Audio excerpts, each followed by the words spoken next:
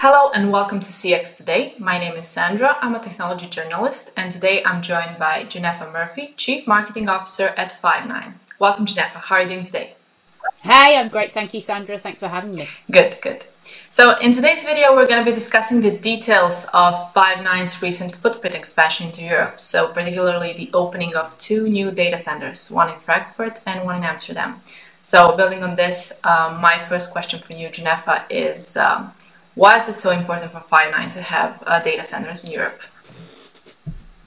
Yeah, so I think there's many different reasons why it's important, but we've been making investments in Europe for the past few years, and the expansions of the data centers that you mentioned in Frankfurt and Amsterdam is an extension of our continued focus on local infrastructure. And that's important because it's important for local customers with regards to data sovereignty. It's important for our overall expansion, and it helps sort of us with our overall go-to-market in Europe. So the investments we've been making, that includes everything from our data centers to strategic partnerships with local telco carriers to ensure the high quality of voice service, to investments in legal to support help with local contracting.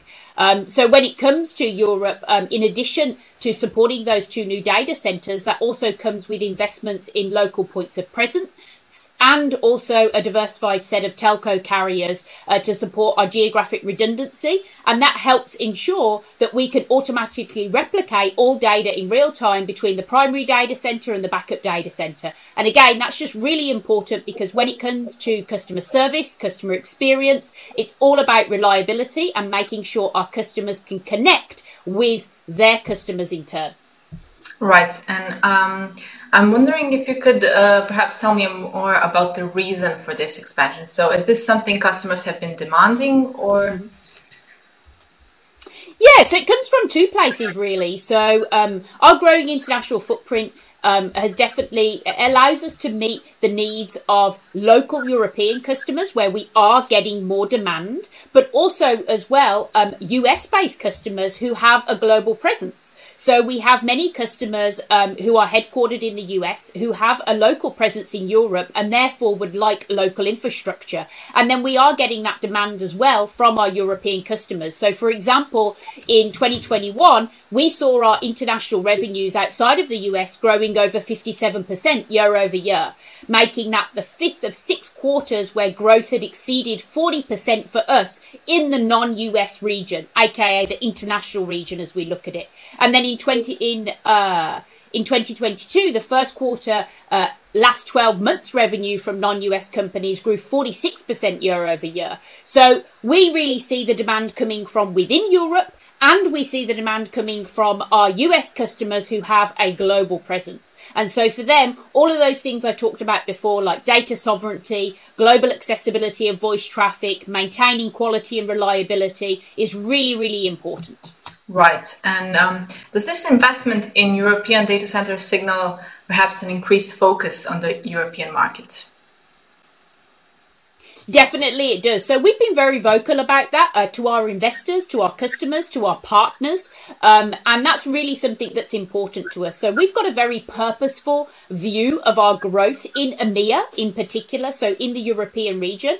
And some examples of that is, our headcount outside of the US has more than doubled over the past 2 years. So we've got nearly 1,000 employees now that we have within our European team. We ended 2021 having grown our presence in the region by more than 250% in terms of people capacity. And that's all types of people capacity. So it's having, for example, local sales teams, local marketing teams, professional services teams who can deliver in language, and also partners. Partners are incredibly important for us because they help us to serve the European market. And what we find in the European market in particular is that people do want that local experience, whether that's in language or whether that's familiarity of a partner. And so for us, definitely the investment in the European data centers does signal an increased focus on the European market that we've been vocal about over the past years and that we continue to want to invest in. So it's definitely the start of the journey for Five9 in Europe. It is. I mean, we've had great success already in the UK and Ireland. In the coming weeks, we're hoping on finalising our new German entity to support our customers in the DACH region. And in the coming months, we're actually going to be opening a new engineering hub based in Porto in Portugal. And so, you know, there's lots of different examples of what we've been doing over the past few years and even more upcoming investments that we're making in, again, people, process, technology, infrastructure within the region in order to make sure that we can deliver for our European customers. Fantastic. Thank you for your time, Genefa. It was a pleasure. Thank you, Sandra.